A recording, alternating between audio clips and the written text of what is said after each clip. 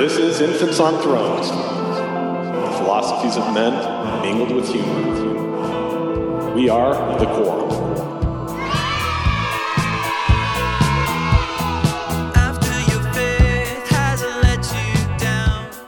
Welcome back to Infants on Thrones. I'm Glenn Osland, and this is episode 560, Krista Pell-Evans and the post that went viral. That's right, it's our longtime friend, Krista the Psychic. I don't call her that anymore, by the way, but she's back to talk about an experience that she recently had with a seemingly misogynist judge that she posted about on Facebook, and the whole thing just went viral. I mean, George Takei reposted the post. Oh my. That's right. Oh my, indeed. Oh my. So we talk about that. We talk about culture and science and woo and history and all kinds of yummy stuff. But before we get into that, let me give you an update on Jake, because I know that so many of you are wondering how he's doing. Now, as you probably all know, our friend and colleague, Brother Jake, suffered cardiac arrest at the end of November. Now, Jake is 30 years old. Doctors still don't know why it happened, and they're still trying to figure out how something like this could happen to such a healthy and active person. Over the past few weeks, Jake has defied the odds in many ways, but there's still a long road of uncertainty ahead. There's not a lot of data for doctors to draw on for someone of Jake's age and overall health to be in the situation that he's currently in. We can all rest assured, however, that he's surrounded by a strong network of family and friends, and he's getting the best care available. So thank you for those of you who contributed to his GoFundMe campaign. I will link to that again on our website for as long as it's running. And please remember that many of his family and friends are still faithful members of the church. This is a time to show respect and to put our differences aside and come together over our mutual love of Jake and his family.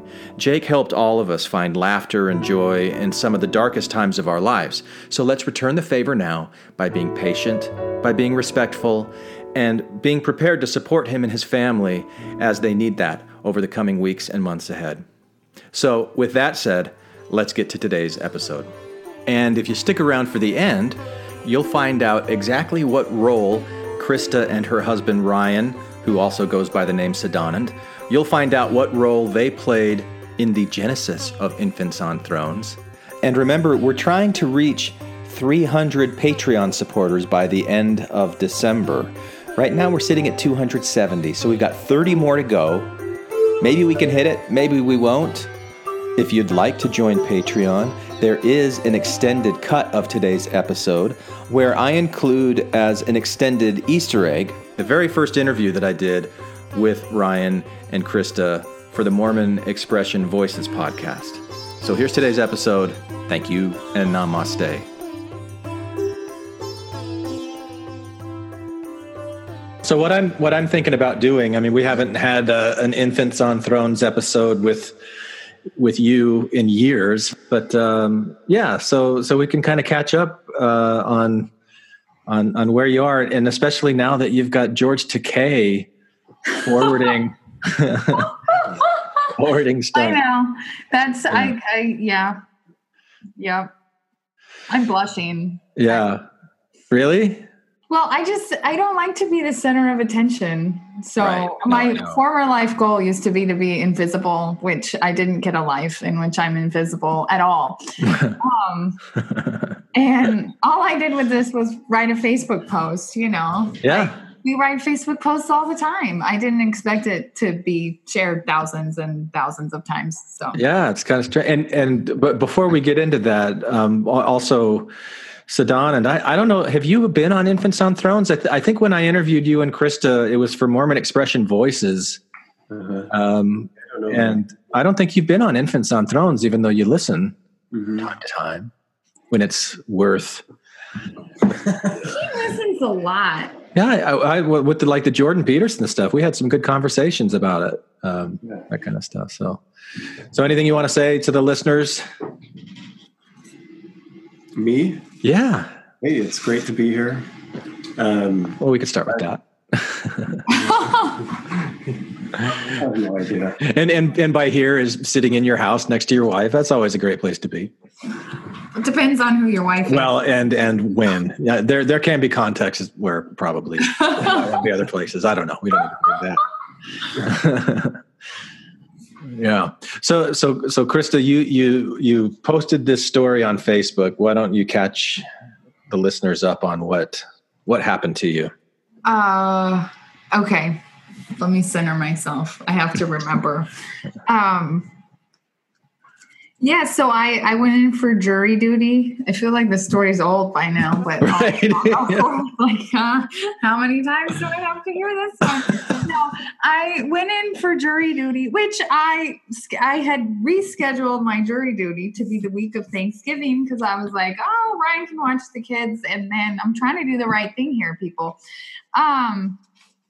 So I can go in and do my jury duty and it'll be okay. And right? how old are your kids now? Sylvia is actually 16 months today. So I have her age wrong in my viral Facebook post that I then chose not to edit because I was like, then it looks like I'm editing this thing. But yeah, I put her age wrong. She's 16 months today. Okay. So she was 15 months. So who knows what we can really believe, actually, if you're getting those details wrong. No, that's the only detail I think. I'm just teasing you. I know it is, but it's funny. It's like, you can't remember your kid's age, but yeah, I definitely, I forgot what year it was the other day. I thought it was 2008. And then I'm like, wait, that doesn't seem right. Like, oops, forgot that one. But the intuitive me would say, well, time's not real anyway. So sure, it is. Oh. So would Einstein, by the way. Oh, there we go. Well, he wouldn't say it's not real. He would say it's relative to where you are in space. Yes. But yes, absolutely, yeah. Anyway, so I go to jury duty, which the weird thing about it too was they had overcalled people. So I got called in on Tuesday, so the 20th. And they had overcalled people. So, and they didn't have enough room inside for everyone. So they had us outside. They're like, we'll huddle together because it was 42 degrees, but it's like between these two buildings. And like this wind is going through. Just kind of a miserable situation. They were like, well, huddle outside for like an hour. And finally I was like, I'm so cold. Like I did not dress to be outside in 42 degrees that I crawled through the crowd. I actually crawled through the crowd and on your hands and knees? Yes. Oh, yes. geez. That was the only way I could get in. Yeah. They overcalled people. So I crawled into the room on my hands and knees and wanted to get warm. It was freezing, but they're like, well, we don't have enough room. And then they're trying to, because we need more taxes and all this. Like they're telling me this as I'm freezing cold outside. And I'm like, dude, I just want to be warm. I didn't wear a parka. It was cold. Anyway, it was 42. And then it was really windy because it's like between two buildings that are like up. Mm-hmm. Anyway, so the wind was like ripping through. It was cold. Anyway, so then finally a couple hours into that, I get called in to go on a jury, right? And I got to be they overcalled people. So there were like 300 people there, I think, or almost 300. And I, of course, ended up I was juror number one. Awesome. So, anyway, and then I go in there and I'm like, this is me. And I'm like, well, I feel like I'm supposed to be here. And then, cause I did. And I was looking and I was just sending love to this. I don't even know what case I was sitting on, but it was a young man and who just looked like he needed love. So I was sitting there sending this man love. I'm loving you. Like, you need this. Right. Yeah. So, but then the judge is like, well, we're not going to have the trial this week. So you need to come back all of next week. And I'm like, I can't come back all of next week. Like I homeschool. I have this baby. So you mentioned Sylvia's 16 months old. How about Harvey and Violet? Oh yeah. Harvey is 5 and Violet's 7. Okay. And you're homeschooling all of them. Yes. Okay. Yes. So, I'm like, well, it seemed really interesting, frankly. And I'm like, but I can't, there's no way that I can do this actually. Every day for a full week. Well, and the whole next week. It was like I had a plan in place for that week. And then I couldn't come back the entire next week. Like it wasn't gonna, it wasn't gonna work. So, and all these moms I had talked to kind of on like the Fresno homeschool board was like, well, if you just say you're homeschooling, they release you if you go in there and say you're homeschooling. So I was like, oh yeah, this is no big deal. And I was like, they asked if there were people who they had 55 jurors in that room. And then, the attorneys and all of that stuff. So they had called 55 jurors into the room, and I'm on the stand as juror number 1. And the judge is, says that, is there anyone that this is an extreme hardship for? So I raise my hand, and he's like, juror number 1. And I'm like, well, I'm a homeschooling mom of a 7-year-old, a 5-year-old, and a 15-month-old. And I got her age right there. Right. Okay, good. And I just expected some iota of respect and just got blasted. He's like, well, I don't care about your older kids. I don't care. He said, I don't care about your older kids. That was how he started the conversation. That was his first line. And he's like, well, it's the baby I'm worried about, or something. It's the baby. Where's the baby? And I'm like, well, my husband took off work. And that's when he went into this whole, well, what do you do when you have to do something? And I'm like, I take my kids. He's like, well, what do you do when, you have to go somewhere? I didn't understand. And I'm like, I take my kids. I'm very into letting my children experience life with me. I feel like that's essential for kids. And then the line, well, what are you going to do? And at one point I looked at him and I couldn't talk. I was just like, is this real? One of those moments where I just have this, is this for real?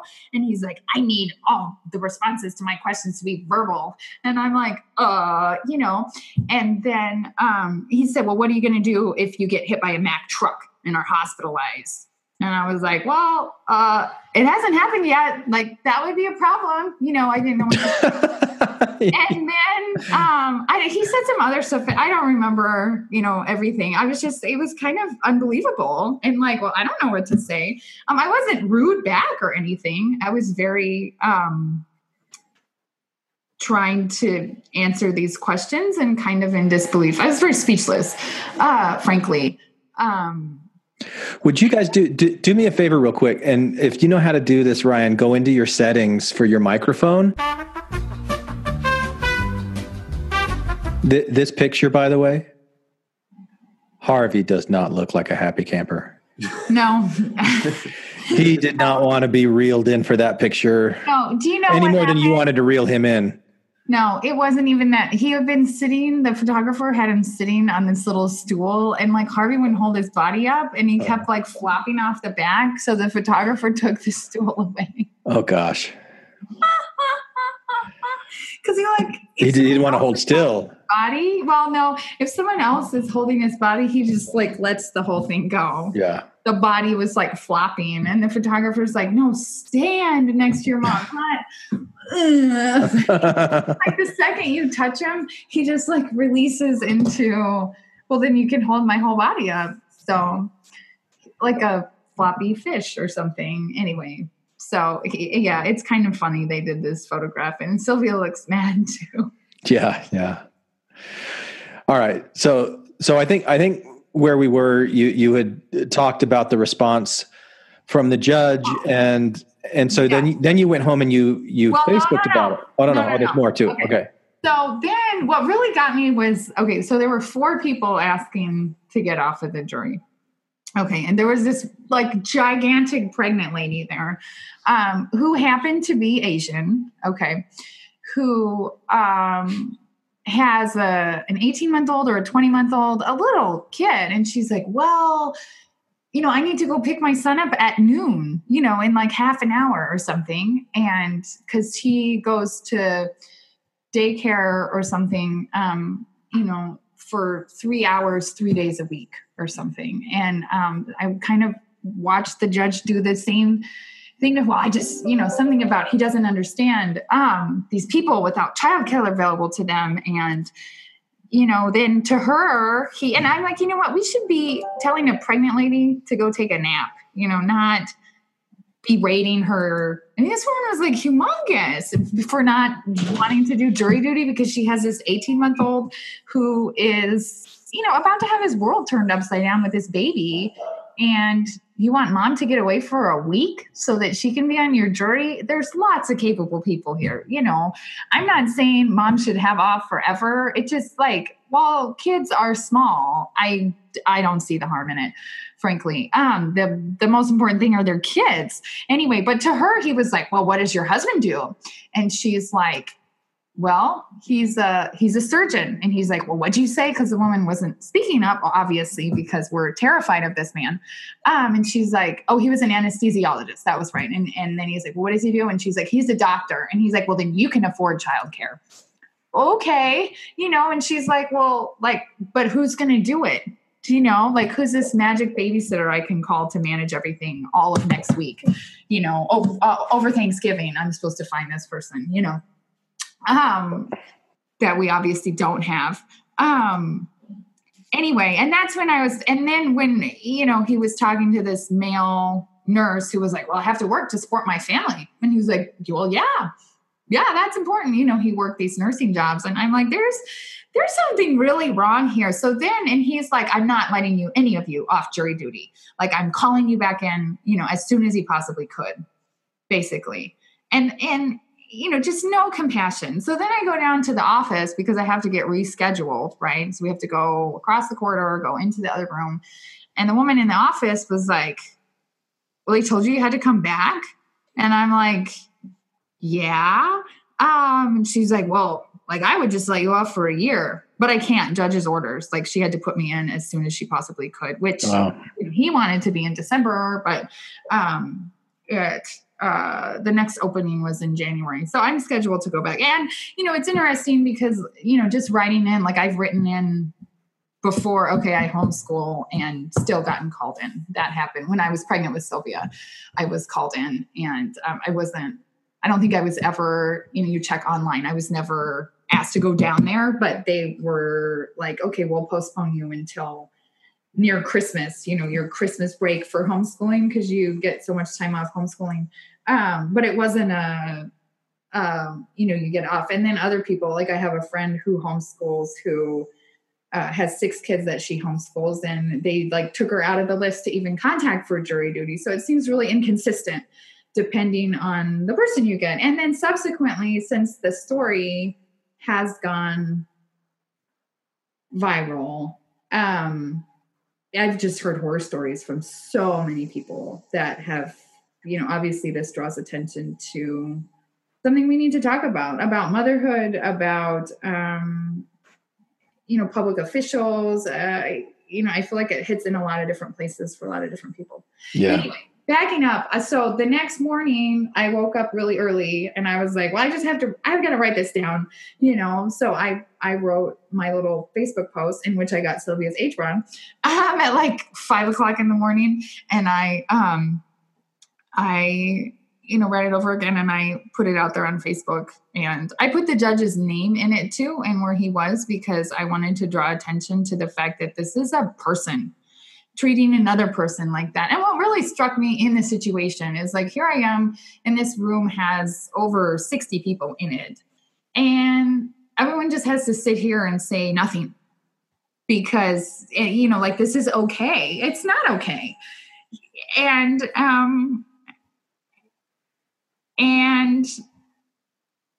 I feel like we owe it to each other as human beings to ensure that each one of us is treated with respect. It's our duty as human beings to stand up for our fellow man. So to be how are we doing at that? Yeah, interesting. Well, although because this story has taken off so much, I'm I think that it something resonates. Yeah, honestly. Yeah. And I feel for me, I came at it too from this, my PhD dissertation covers a lot. It's on late 18th century American culture, a lot about educational culture. And I get into this idea that historians now call of Benjamin Rush, who was one of the signers of the Declaration of Independence, that historians now call Republican motherhood that I think actually gets misinterpreted quite a bit. Noah Webster is behind it, and kind of a different version of it. But it's this idea that in order for the American government to succeed, we need educated women in the home, and we need women taking care of young children. And this idea that young children are people is actually new to the 18th century. You find it in Rousseau writing about, there's this practice in France. Over half the babies in Paris were sent out to a wet nurse. And people would swaddle babies and they would hang them on a hook. Okay. And that was it. You wonder why infant mortality is so high. It's not just because of disease. It's because of how we view children and how we viewed infants. And, if they lived till adult, to be like a person, then we would put energy into them. Okay. So Rousseau comes along and is like, our spiritual development and emotional development is put into place, under the age of 5 as a child, and we need to take care of children. And this idea is taken up in the United States as a way to ensure basically the success of the government, because if people got angry, they thought the government would succeed. So the way to ensure that people are emotionally balanced and don't get wrapped up in their anger was to put a lot of emphasis on the education of women in order and to prioritize in women's education taking care of young children. So then I'm looking at this judge and I'm like, this is so anti Benjamin Rush and anti-founding fathers. And un-American is my infamous now viral video of me talking about it, saying that it's un-American. Well, this is why I'm saying it's un-American, because the French guy Rousseau said it was. Well, no. I'm teasing you. I just do that. I just have to throw those in every once in a while when I haven't talked for a long time. Don't insult my Benjamin Rush. No, Benjamin Rush can be like really weird. Even his wife complained in letters that like he's impossible to understand. The physician in Philadelphia. But I feel like when you get into Rush, not only Rush, but like what I did in my research. I thought you were saying Rousseau.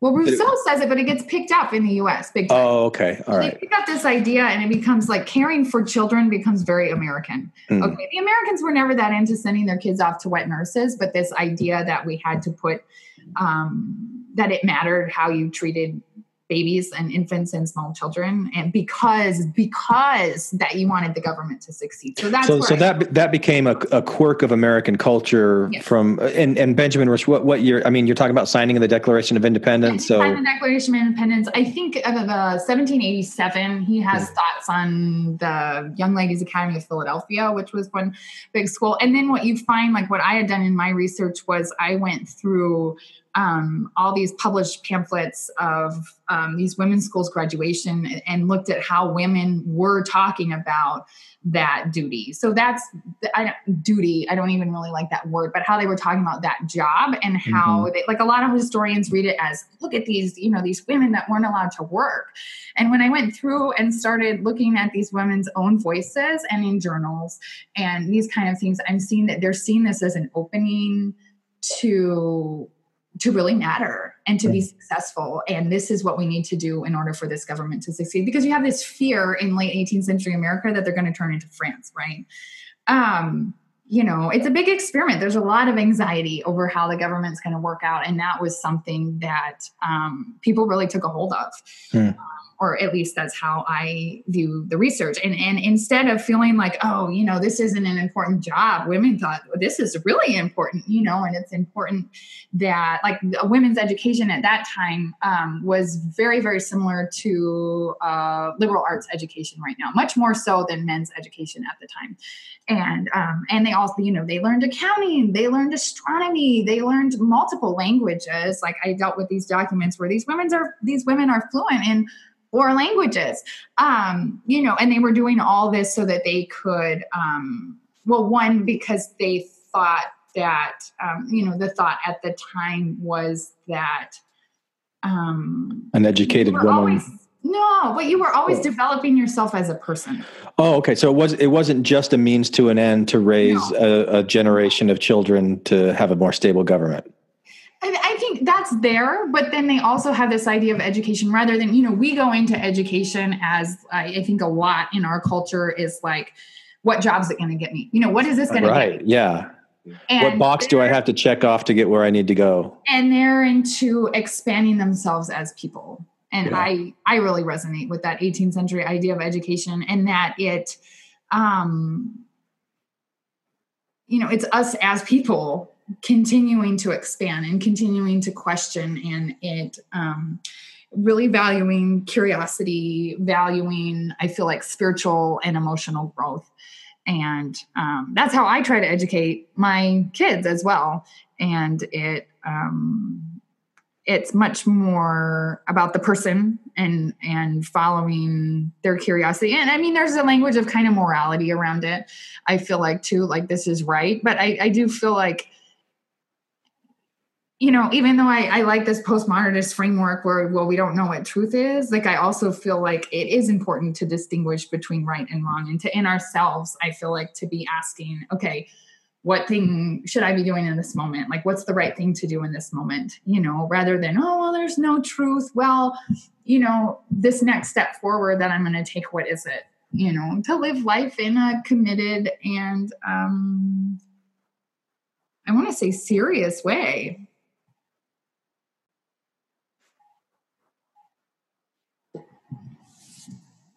All right.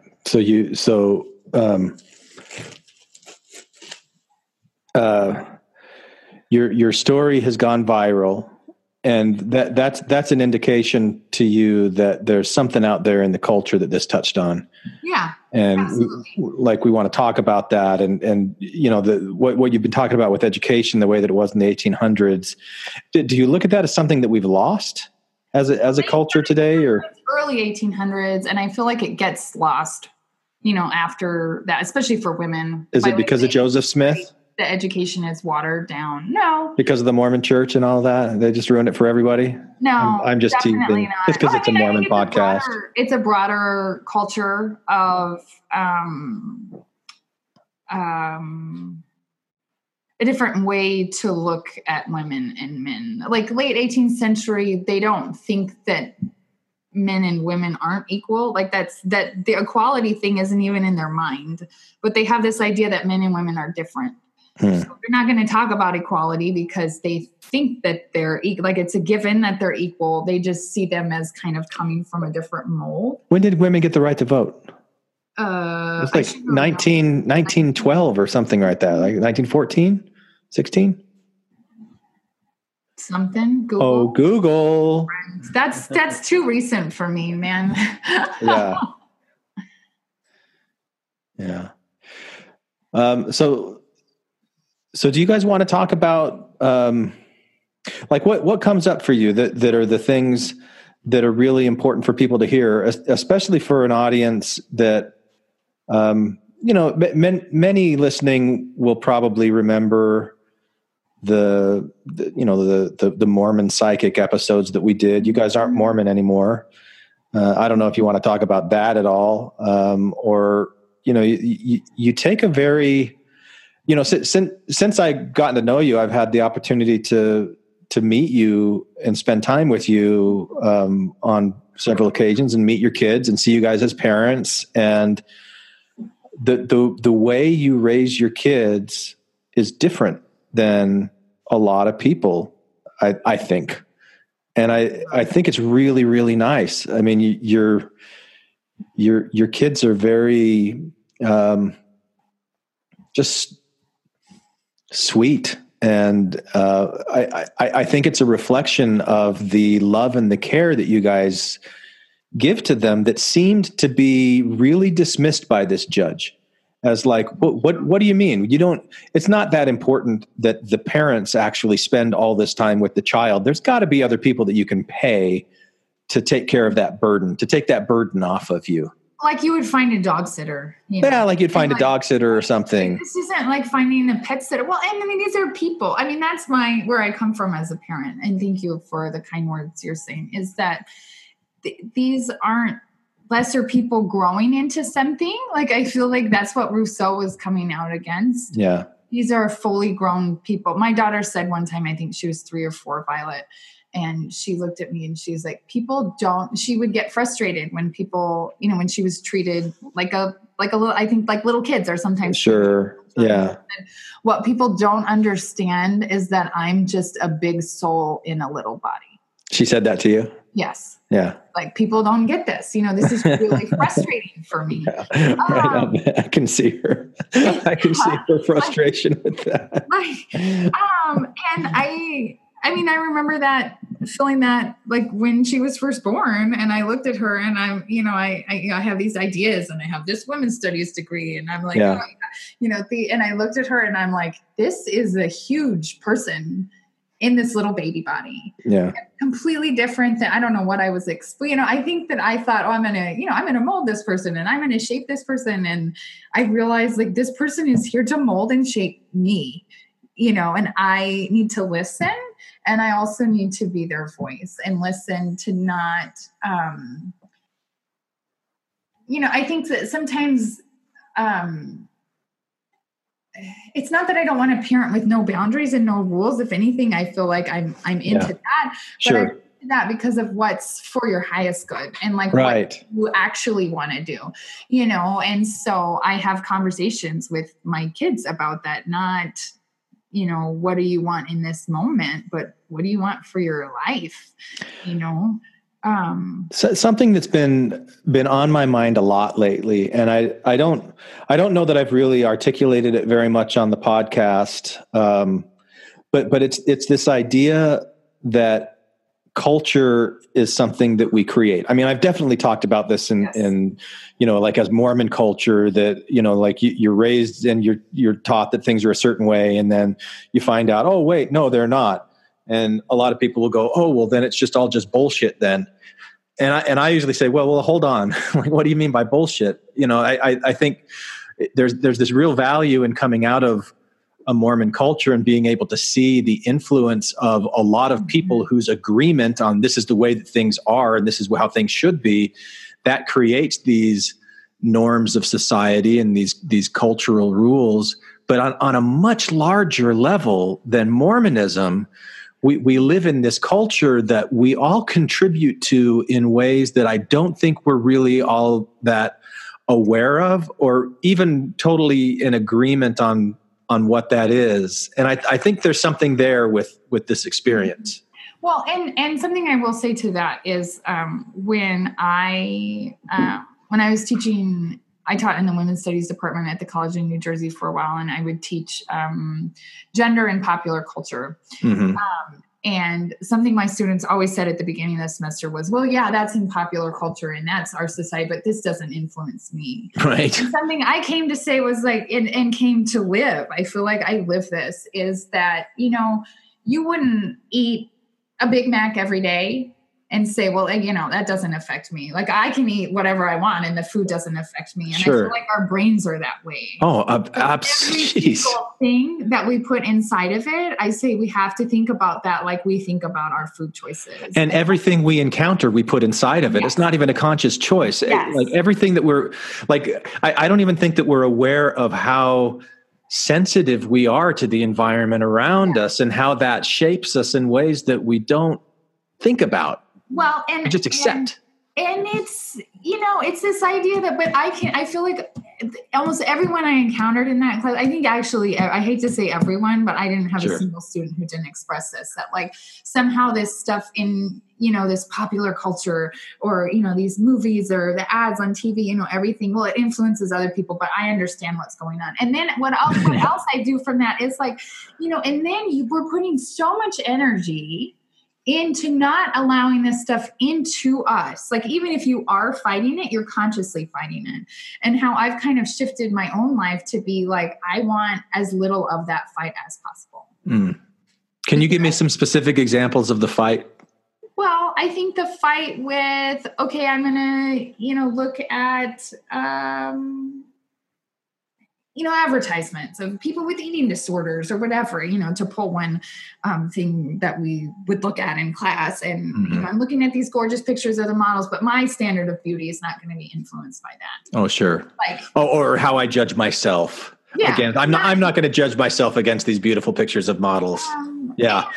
Good try. Nice try.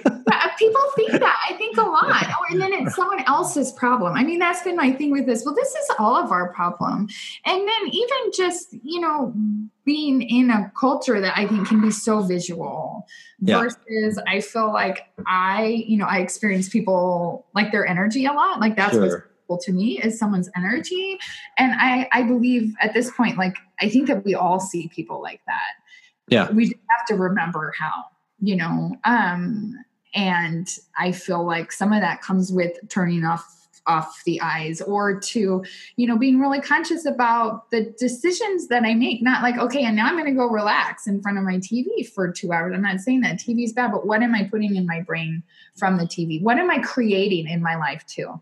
That's like, what do I want to put energy into every day that I'm creating, not just for myself, but for my community, for my connections, for my friends, for some of itself, like, putting energy into an activity I like. For me, horseback riding. Okay, I want to put energy into this because I enjoy it and because I want to get better at it. And what feeds your soul? Feed yourself. That's been something that's been up for me the past couple of years. Like, how do I feed myself? Not just with food, but as a spirit, as a person, as a social being, as someone in relationship with people I love and care about. Yeah. Well, I was just going to say that, like, not to tout our own horn or whatever, but like for me, it's been a big difference going from where, like, being at home with my parents, the television was on all the time. Right. Never turned off.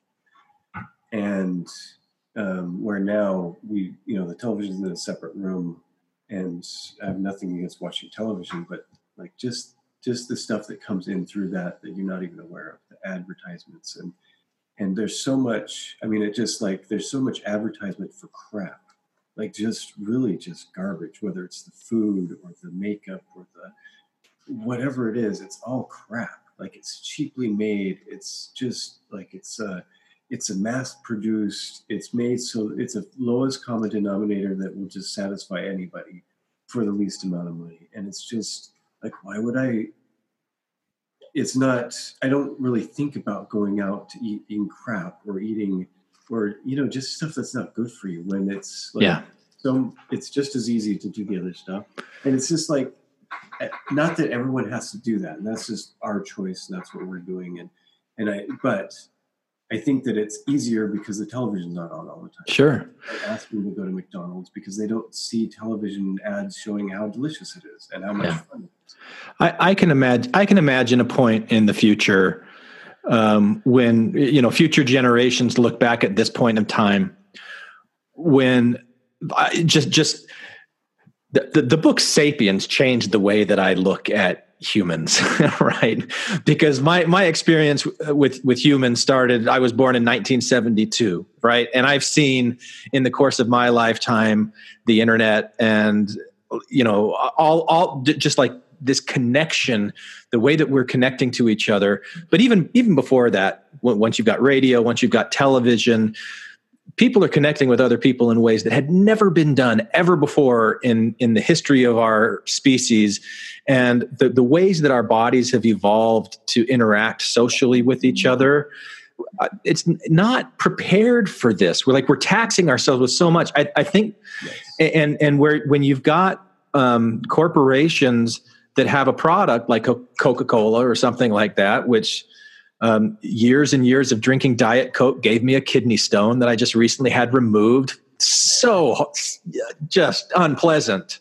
And I'm sitting in the movie theater a couple of weeks ago knowing that I've got a kidney stone inside of me, and I'm watching this, let's go to the movies. And, they're like the happy Cokes and all of the beautiful people that are lovely and happy and smiling at each other. And the messages that are going like, you'll be happy too if you only have a Coke. And like my body started going, yeah, I'd really like that Diet Coke right now.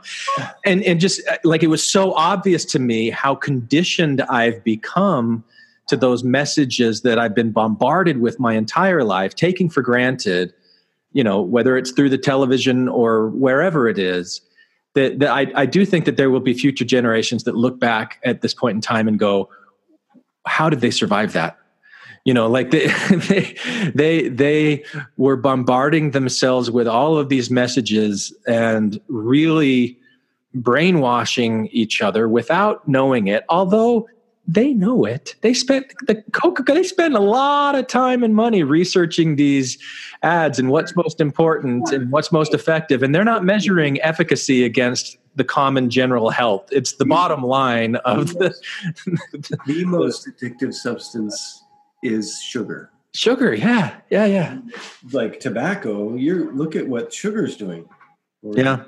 Oh, I mean, I think it's interesting though, because people know it and yet we still buy the product. And that's where I feel like then But we're watching television every day, which is looking at ads every day. And we're stronger than this. Yes. Yeah. And we have something more meaningful, and that's each other. Yes. We do, but it's harder. It's harder. It's harder to take the time to go and do horseback riding than it is to sit on your couch and watch Friends. But I don't think it is once you do. Once you start. Once that becomes the normative, and that's what's been like, I think it's hard because I'm in the habit of something else. Yes, right. I wasn't fully in the habit. But what's been interesting for me with my kids is like our oldest, Violet, is super into ballet. And so she likes to watch ballets on DVD. And we would go watch the Bolshoi Ballet live at the movie theater. Right. And then like her thing that she thinks to do is fun when she's sick is she begs to watch entire ballets on DVD. Yes. Yeah. 3-hour ballet. Both of my kids will sit there and just watch, if they're sick with the flu, it's like, I want to watch one ballet after the other. And that is indulgent. And I think it's indulgent because I think that's what they're used to, but they also choose it over anything else because it adds something to life. Yeah. Not that it has to be ballet. I think it is, that's what gets her creative juice going, Yeah. And I think that once, I think it's hard to move from one. I don't want to say that it's hard because I feel like the more you get into living life in a more purposeful way. You could say it seems hard. But I think it's interesting because I think that a lot of what we're really wanting is each other. And we move through things like watching TV. Well, it makes us feel like we're connected to another person. But that's not a person that knows you, versus interacting with someone who actually knows you and you're making a connection deeper. Do you think there's a part of it where you also feel like you are a different person vicariously because of the things that you're experiencing through this person? So you kind of I'm wondering if we don't all have the best self-image of ourselves because we're being bombarded by all of these beautiful people in commercials and saying you could be this if you had this and this and this and this. And so we're constantly tearing ourselves down with messages like that. But then we see, I've already referenced Friends, so let's just go Ross and Rachel, that they have this, wonderful relationship, that sucks. But anyway, the moments when it's good and we like, oh, that love that they're feeling, that they're expressing on the screen that I can feel, that's what I want in my life. And I'm feeling it right now, is vicariously experiencing it through them. And we feel like we're connecting and it's making us more whole. But at the same time, it's not. Well, and I feel like I have these ideas too around, I think we do that with love. I also think we do that with kind of fright, or I feel like, we watch scary stuff and, how often are you that scared in your life as watching a scary movie? Probably a couple times, and you need to act on it. Yeah. And I also feel like we're living in this culture where we have this inability, like in that courtroom, for example, but also other situations, we have this inability to act when something bad is happening and we actually need to act. Well, I think we spend most of our time in fight or flight, basically. Yeah. Rather than constantly, because it's always, I need to do something now. Right. And we're emotionally saturated. Go ahead. I do want to say it sounds like I've been bagging on this too much, and I don't want to bag on this too much because I do think that there are positives that come from this. And And the hardships that we are creating for ourselves are becoming so insufferable that I think it will bring people to the point of saying, we've got to fix this. We've got to come together more than we ever have before. And I think that will be a really, really powerful point when we get there. I don't think we're there yet. I don't think that we even understand our potential as human beings when we do work together as a group and we come together with a common goal. We've seen it. And again, this is Sapiens, right? This is something that Sapiens talks about. But I think we've just scratched the surface on what we can do when we're really connected. And we've created this technology that can connect us in ways that we've never done before. It's just, I think it's going to be amazing, the things that we're able to do with it, unfathomable, really, in the future. But there's growing pains that we're going through right now. Well, and didn't they recently say that the life expectancy in the United States has gone down for the first time? Oh, really? Largely because of suicides. Oh, and stress, and just like stressing out the nervous system of. Well, and suicide. Like, isn't that a part of a yes, result? I'm sure, but I'm sure that being alone is more dangerous to your health than smoking a pack of cigarettes a day. Yeah. Or feeling alone, Absolutely. Whether people are alone or not, if they feel like they are, this wasn't a great documentary that HBO did. Robin Williams, and it's something like Welcome to My Mind or something like that. I was really hoping that they would go more into his mental illness and what that means and how common it is and how to deal with people when they're like that. They touched on it a little bit, but not as much as I would like. But I do think that that's becoming more common, mental illness and leading to suicide. And this was something that Emil Durkheim, remember when we talked about Emil Durkheim, predicted would happen as society became less religious and more secular. Because religion is a way that through these common shared fictions, people come together and have a shared narrative. And that's kind of been destroyed in certain ways. And I think people are looking for that sacred space in their life that connects them to other people. And what we have, what we're really worshiping these days is this consumeristic culture that doesn't really have our best interest at heart in the grand scheme of things. But yeah. Or science. I feel like that's used as a kind of God at this point. Well, science says. The religion of science, yes. Yeah. You're not anti-science, are you? No, I'm absolutely not anti-science. I'm anti-holding science as a God. There you go. Yeah. We have to remind ourselves that belief in science is also faith. It's a faith in the process. It's a faith in the people that are doing the science, that they're not taking into account all the variables that they need to. It's a faith that the variables that you are always going to miss don't matter as much.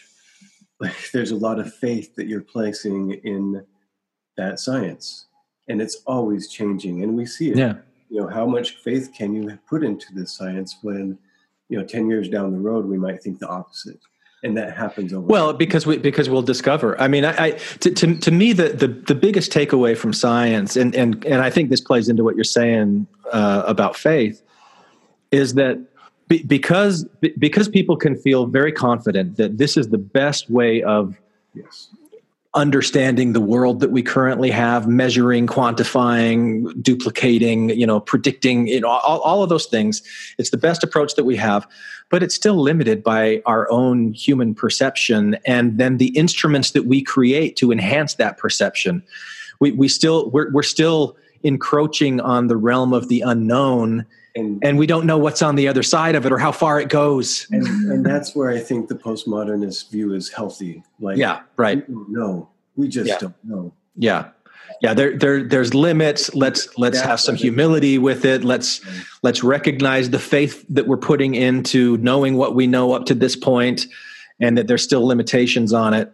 But yeah, it's where I have a problem with looking at science as a God and allowing just science, if this scientific fact says this, then we have to start putting in laws in place and telling people how they have to live. Mm. Is that what you mean when you say science as a god? What exactly do you mean by that? You explain it. Well, I think, like I was saying, like when you're in a church and you have faith in something, then you're going to live your life according to that, which is healthy. But then if you start to have so much faith and so much confidence that your way is the right way, then you start trying to convince other people that they should live like you're living. Yeah. And then, well, it's so much, and we've got a few more people, so we need to force those other people to live like we're living. And you can do that with God, and you can do that with science. It's kind of that Alan Watts talks about the ceramic model of the universe, that this worldview that the universe is created like a potter creates clay. And so the potter would be God, mm-hmm. and the clay would be our lives. And so you're saying if science takes the place of the monarch and dictates the rules, mm-hmm. That's when you start having a problem, when everybody's being forced to do it like a monarch. Am I understanding that right? Yes. Okay. I think so. And I feel like where I come from to it as well is, just as kind of my intuitive self, I feel like sometimes people, well, I no longer believe in God and science can't prove that what you're doing is real. And at this point, I'm not saying everything I do is 100% correct at all, but I feel like I have this list of stuff that I've predicted or known, or I had a dream about this person. It was actually what they were going through. And, my list would be a book by now if I continued to keep it. And it's like, I don't know how you prove that that's real, except that like, I cannot explain to you what's going on. Right. I don't think that science can explain to you what's going on, but I have all this evidence. So someday we'll understand. Maybe we have more senses, and who knows? But it doesn't make it not real because I can't prove it with science. Like, I have evidence. Okay. And I wonder how many other things out there are like that. Not just me, but I think, a lot of us has these kind of experiences, and we don't understand it yet in a rational way. And that doesn't mean that it can't be understood in a rational way. It's just that we're not there yet. Yeah. Why is there such a premium put on understanding things in the rational way? Rationality is a rarely recent feature of evolution.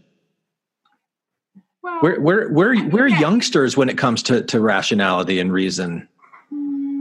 Are we really youngsters when it comes to reason? I think our reasons have changed. I think talking about it in that way has changed. But I think people throughout time get stuck in this idea that, well, this is the most progress we've ever made right now. I don't see how we would ever know anymore. I think we have to humble ourselves with, okay, we know a lot.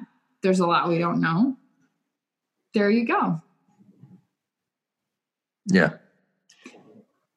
Kind of to take it back, I think, I'm not sure.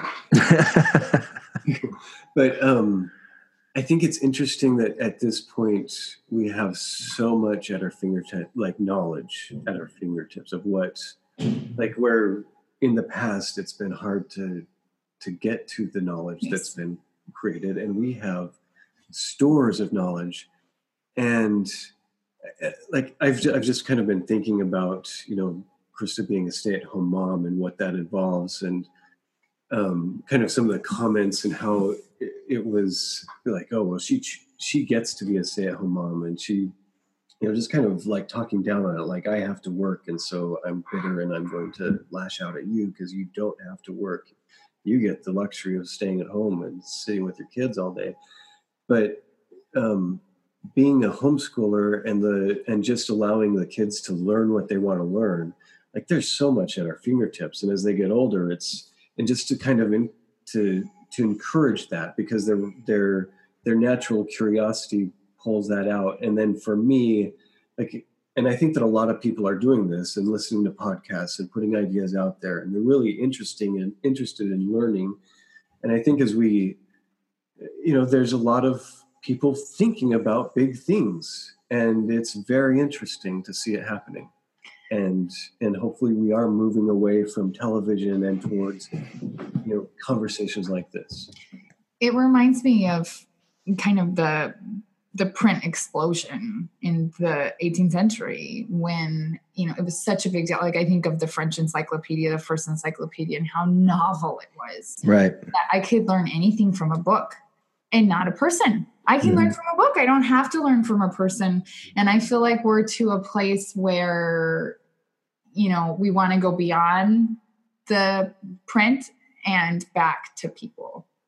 That I wonder if in some ways it's making a full circle. Yeah. Interesting. And that we learn, we have amazing tools to connect with people. And we need to remember that behind all the print, behind the newspapers, are people. That was very apparent in the 18th century. You didn't trust a newspaper. You knew that, of course, it was opinions behind it. And then I feel like we kind of can move into a place. And I know my college students do this sometimes. What says in the book, it's true. Yeah. Rather than one of the big things I talk about with my music history students, like it's a person writing this. What don't we know? What don't we know? Where are we missing evidence? What conclusions are we drawing to really and to get back to the people creating stuff and the connection between people that all these mediums of communication can facilitate, but it needs to go back to the people. I want to try this out. I've had this floating around in my head for maybe at least a couple of weeks, maybe a couple of months. Mm-hmm. It's hard to tell. Mm-hmm. I haven't really said it out loud. So I'm kind of trying this for the first time. Pieces of it I've had. So Ryan will have heard this on a previous Infants on Thrones podcast. There was a theoretical physicist, David Tong, who was talking about quantum field theory that I got really, really excited about. Still am.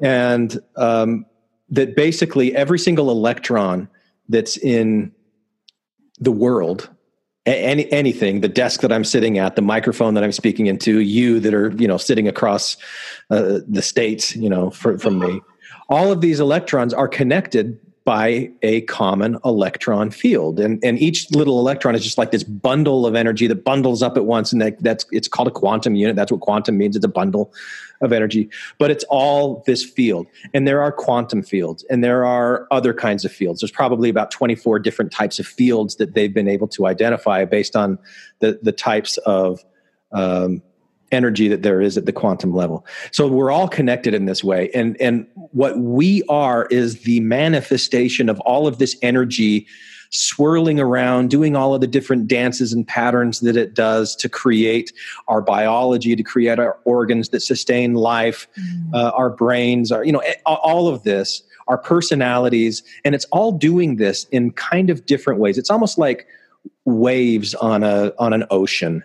And each one of us is like the crest of a wave on this ocean, but we're all the same H2O, we're basically all the same stuff. And maybe people think that that's God or source or, these different, the universe or whatever name you want to call for it. So we're this intricate swirling pattern design of all of this stuff that I think of it as like a flashlight. Like what I'd like to do if I ever get to do a TED Talk or something like that, I'd stand up on the stage and I'd have a flashlight in my hand and I'd shine it onto a flat screen. So you can just see, here's the light. Like if we could see truth, if we could see God, if we could see source, all of this quantum field stuff, this is what it would look like. But it's being filtered through each and every single one of us. And we're each like a fingerprint, like a snowflake, this unique design. So what we express isn't truth, but it's like truth being contrasted against whatever design or pattern that I hold up in front of the flashlight, whether that's the letter A or the letter B or a tree or a dog, like whatever twisted, beautiful piece of art it is. And it moves, it changes. We're not like just the same. We're always like swirling and wiggling and moving around, but we're unique. And so like what we're doing when we're connecting with each other, there's that part of that energy that we're all connected to that we kind of maybe can recognize and go, okay, yeah, that stuff. But it's really the contrast. It's the uniqueness that adds adds variety to the world, whether that's beauty or pain or suffering or all of the different things that we bring to it. I'm not quite sure where to take that analogy from there, but Sure. So I want to give it to you guys. What would you do with that? Oh, the thing that occurred to me while you're talking was, listening to your conversation with Dave and Chelsea, Right. Dr. Weird Science. Yeah. Where they were talking about, the different senses and how potentially humans in our past had the sense of magnetism, so we could tell which direction was Sure. north.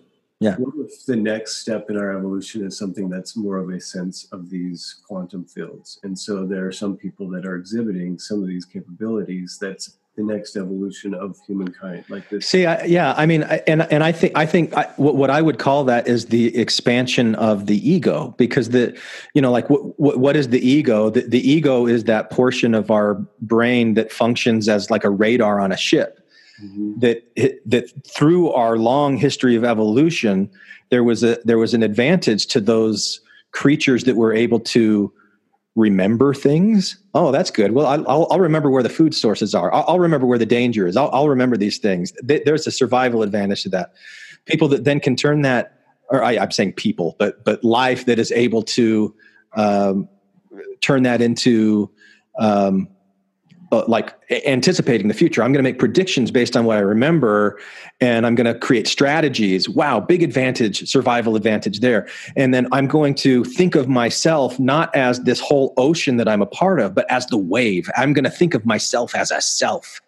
And I'm going to really focus this awareness and this consciousness that I have and that I am on this really narrow band of photons, so light, the five senses, hearing, feeling, smelling, that's where I'm going to focus. That's how I'm going to make my way in the world and survive. And so I think what you're saying, Ryan, is an evolution of that awareness, that radar system, that we start picking up on the other things, not only that are out there, but that are in here. Because we know that we've got more in our brains than we consciously access. And that's the key. It's what we're aware of. It's there. It's beating our heart. It's doing our lungs. It's growing our hair. It's making our eyes the color that they are. It's doing all these things, but it's on automatic. We're not really aware of it. And because we identify so strongly with this ego that we think that that's what we are, and we think that that's all that we are. And once that stops, everything stops.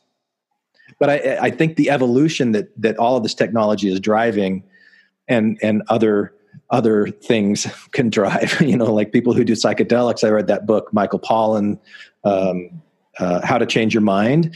And, the section where he talks about the science of what's going on in the brain when somebody's on LSD or somebody's doing DMT or psilocybin or these kinds of things, you have regions of your brain that are interacting with each other that don't typically do that.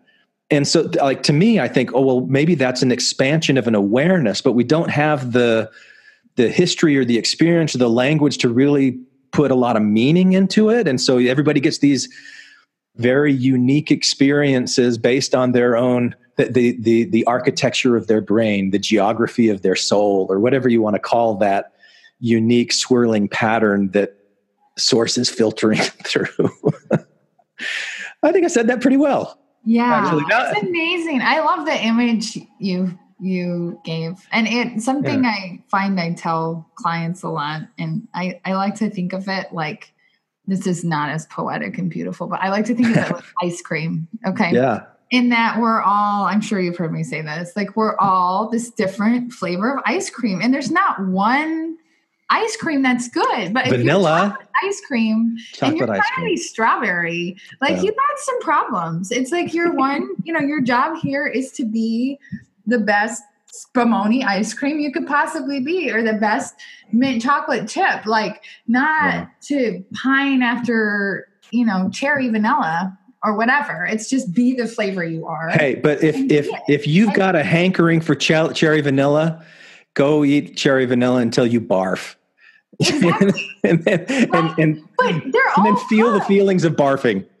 You know what I mean? It's there's so many amazing flavors. Just like there's so many amazing spirits. It's not this, I think we get caught up in trying to be the best, or what that even could mean, or that, you know, one certain way is going to be the best way, or one spirit is more gifted than the other, or whatever. And it's like, just be the flavor you are, and be it with reckless abandon. Yeah. And what a shock that there's so much anxiety in this culture where we're being brainwashed all the time to buy this product. This product is the best product.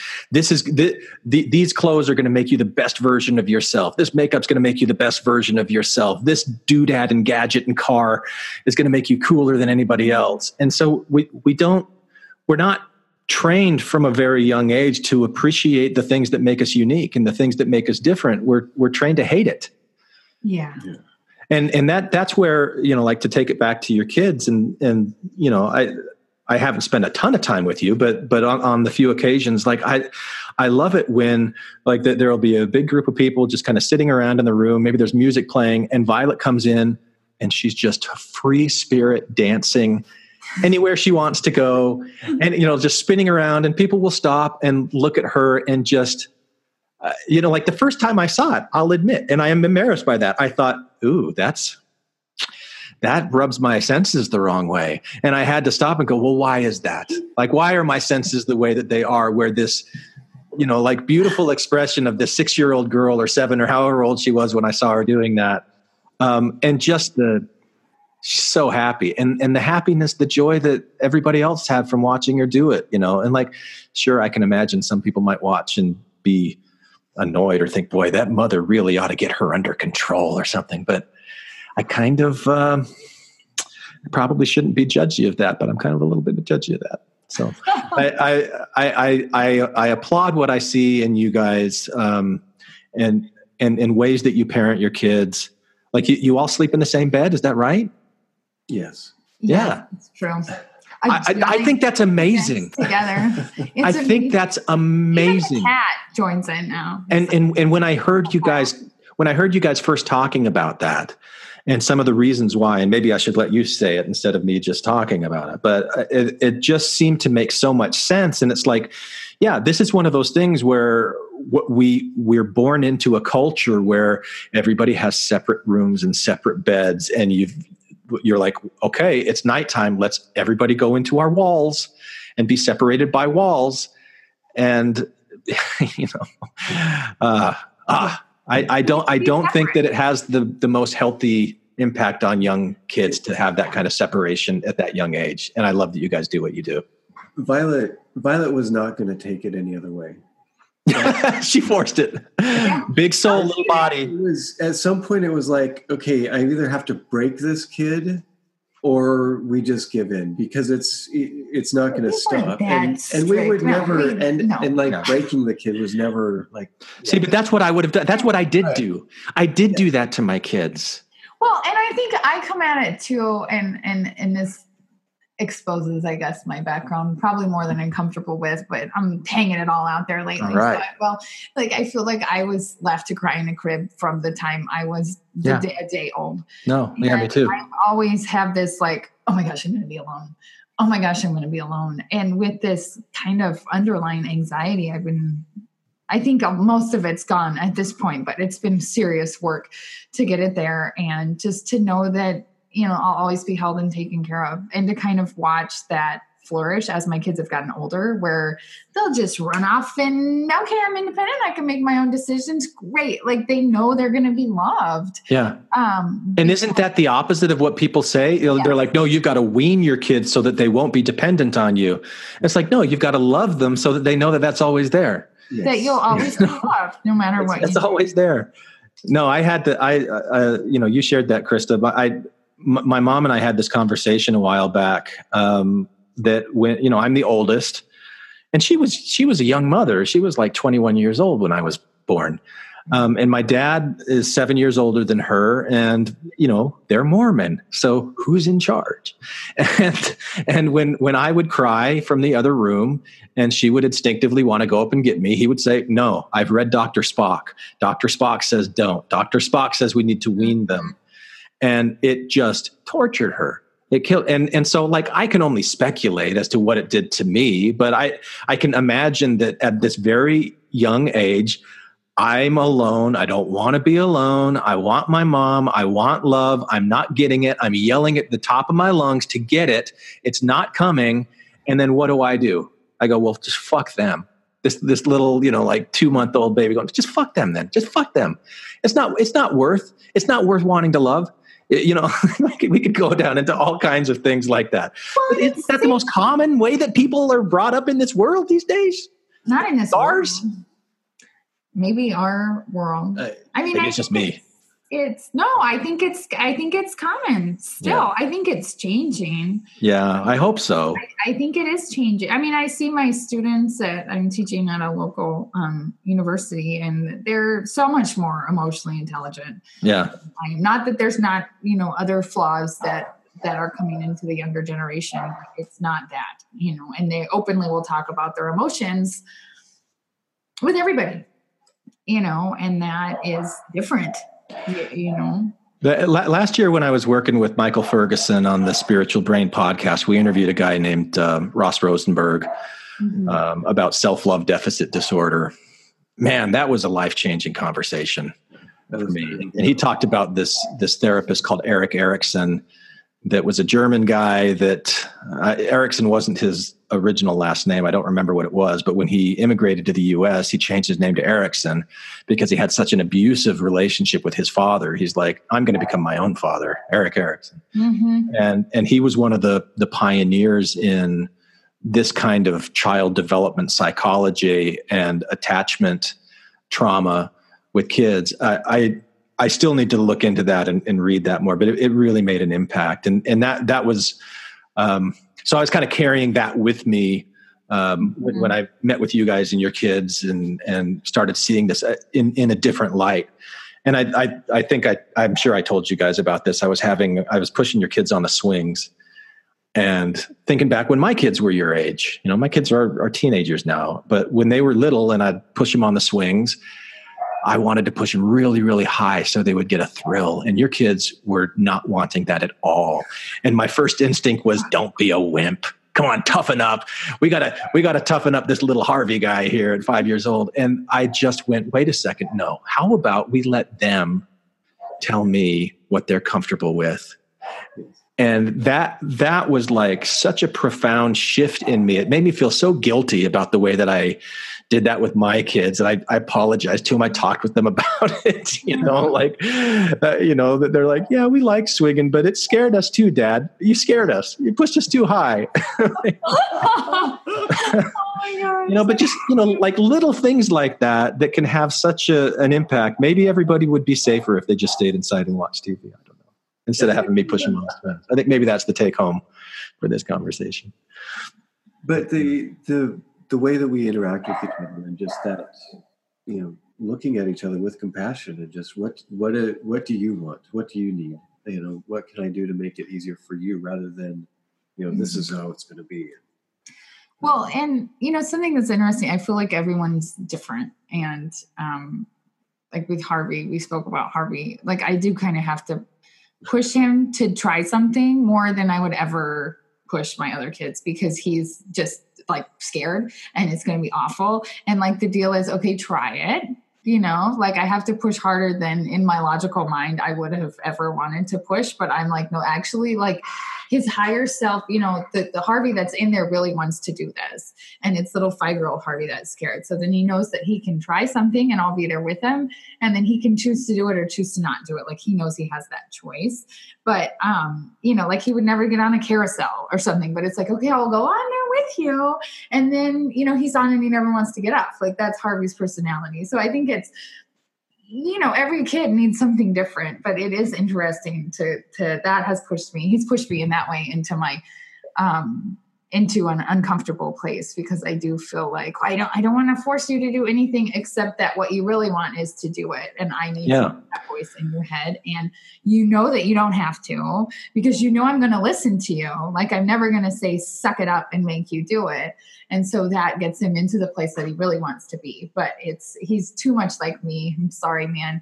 It's like let me just sit here and fight for myself for a couple hours. I'll fight with myself and then we'll come up with some decisions. So it's interesting because I think we all need something different.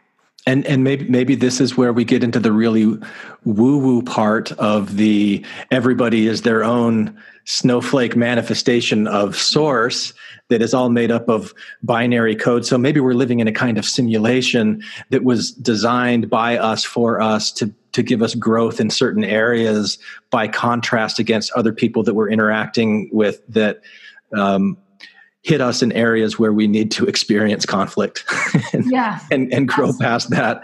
And even if that is just a complete fiction, if something like that became a shared fiction, that we started looking at each other and that way,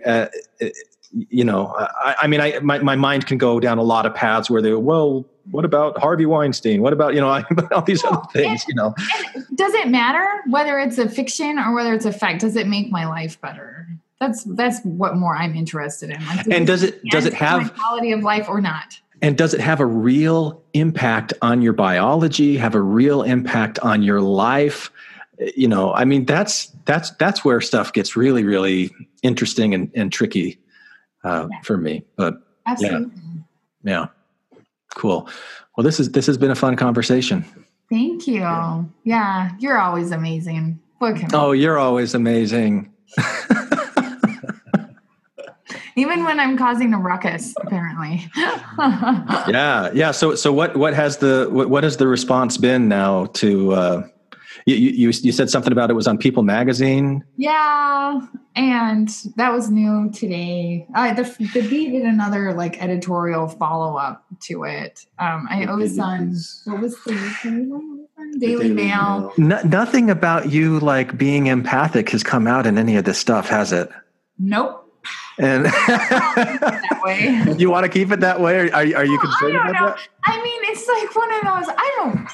There's a lot to me. We got the PhD part, the Ivy League PhD, and then you got the empath thing, and then you have I don't even try to understand me anymore. I just let it go. So might be a little much for people. Do you still work with people, or is that kind of? Yeah, absolutely. Yeah, I do. I think that I've been feeling, I've kind of backed away from so many individual sessions because I felt like, okay, I'm supposed to be something else and do something else. And I feel like I'm supposed to do something else with it. So it will be interesting to see where that evolves, because I feel like this is kind of illustrated to me that, especially because I don't feel like I didn't sit down and write stuff like that just came through. It was my experience, but I very much feel like it came through and I was listening and where I'm supposed to be. So we'll see how that plays out in the future. Do you still deal with a lot of ex-Mormons? Because I know for a while you were getting people from I think I don't take a lot of new, I never actively recruited clients. People find me. I do sessions with ex-Mormons, a lot of other people too. So I feel like some of the ex-Mormons I deal with, the ex-Mormon is so in the ex-Mormon. I don't see how it, it's not an active thing. So I'm not helping people. This is another thing that I've been talking about a lot lately, are cognitive distortions, these thought patterns that the Mormon culture kind of puts into you that continues even after. Do you have any insight into that? Cognitive distortions, bad thinking. Well, I've been reading that Feeling Good book. Oh, you have, right? Yeah. That's been incredible for me, and incredible to implement some of those things. Not only to, work with my kids and have them create that kind of language in their head. One of my favorites is I'm human.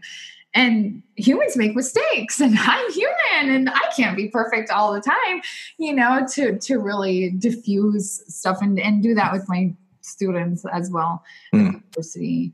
But I find it life-changing, really.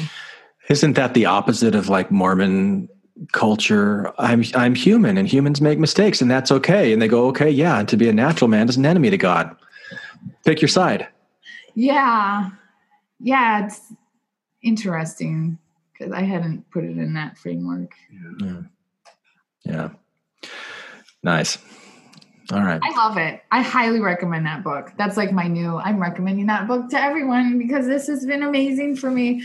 Not that I found that, like, you know, in my previous work on myself, I had kind of skipped well, one of the things I noticed I would do is like, I did nothing today. This is around motherhood too. And because like, I didn't finish folding that basket of laundry, which is pretty much a constant state for me. Like the laundry folding is like, well, I didn't finish that, you know? And so in my mind, I would blow that up to I did nothing. So I started, one of the things, you know, recommended in the book is, okay, I make the schedule of the things I'm going to do. And then I think I didn't even do it for that long of a time because I needed 2 sheets of paper to get to noon on the first day that I was writing down the stuff that I was doing. And I was like, what have I been saying to myself? You know, and to really keep track of, okay, this is what I am doing. And that actually like stopping folding that laundry to, you know, spend time with Harvey, stapling him into his paper night costume. Like stapling Harvey into his paper night costume is a higher priority than folding this laundry. Like that I'm actually living in according to my priorities. I just need another set of arms. So that I'm not doing nothing. And I think we can really downplay, I think we do that in relationships as well.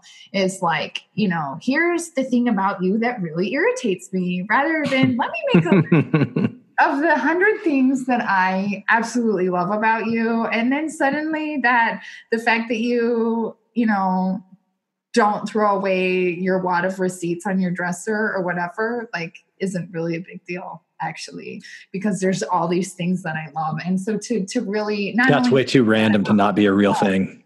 Yeah, I know. The pause was like, think through, okay, which thing? which of the which thing? I just was thinking of good thing that she created a list of those too.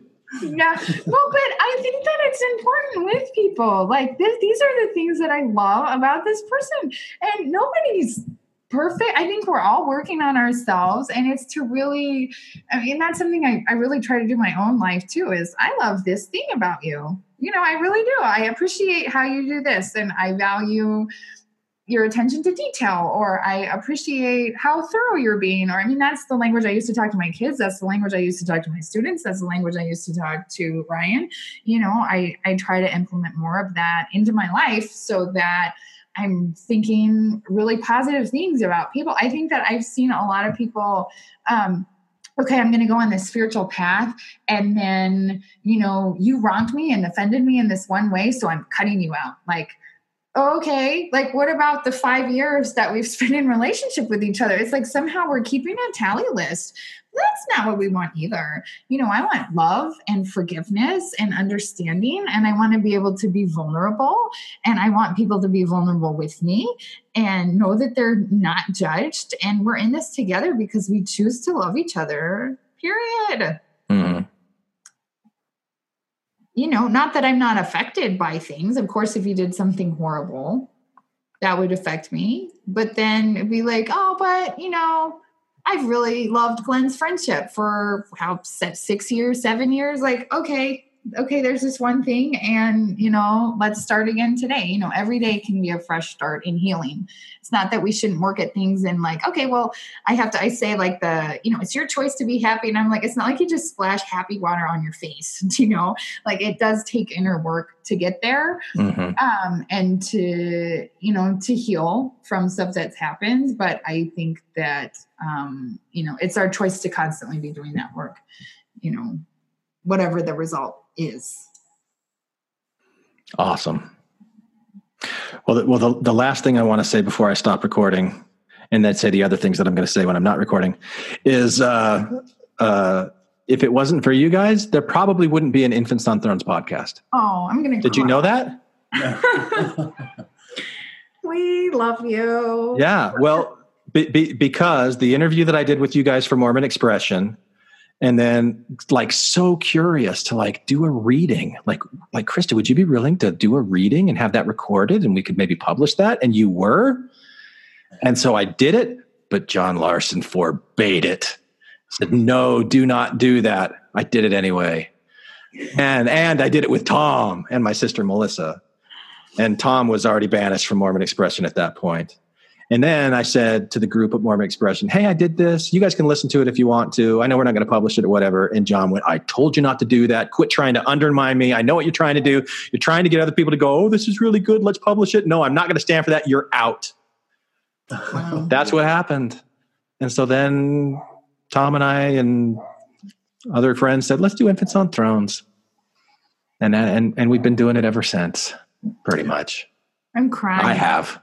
I'm sorry I got you thrown off. No, you're not. I don't think anybody's sorry.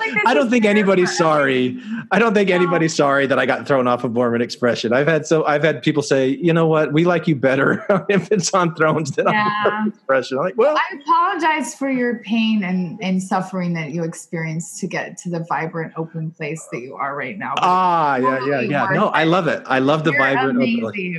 There's still more pain. There's still more pain. Gee, that's an up note to end the podcast. Yeah, and now I can stop recording and we can talk about the pain.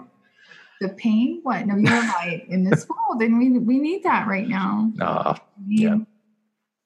A voice of reason, and I am just one of billions of patterns shining against a wall. That's it. Things I say aren't any more like absolute truth than anybody else. No, they're not. It's got pieces. It's my absolute truth. It's my absolute shape. But it's awesome to get people thinking, though. Yeah.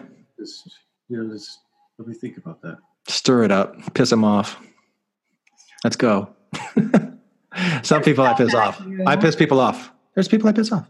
Then you know you're doing something right. Yeah, their anger is their responsibility. It is.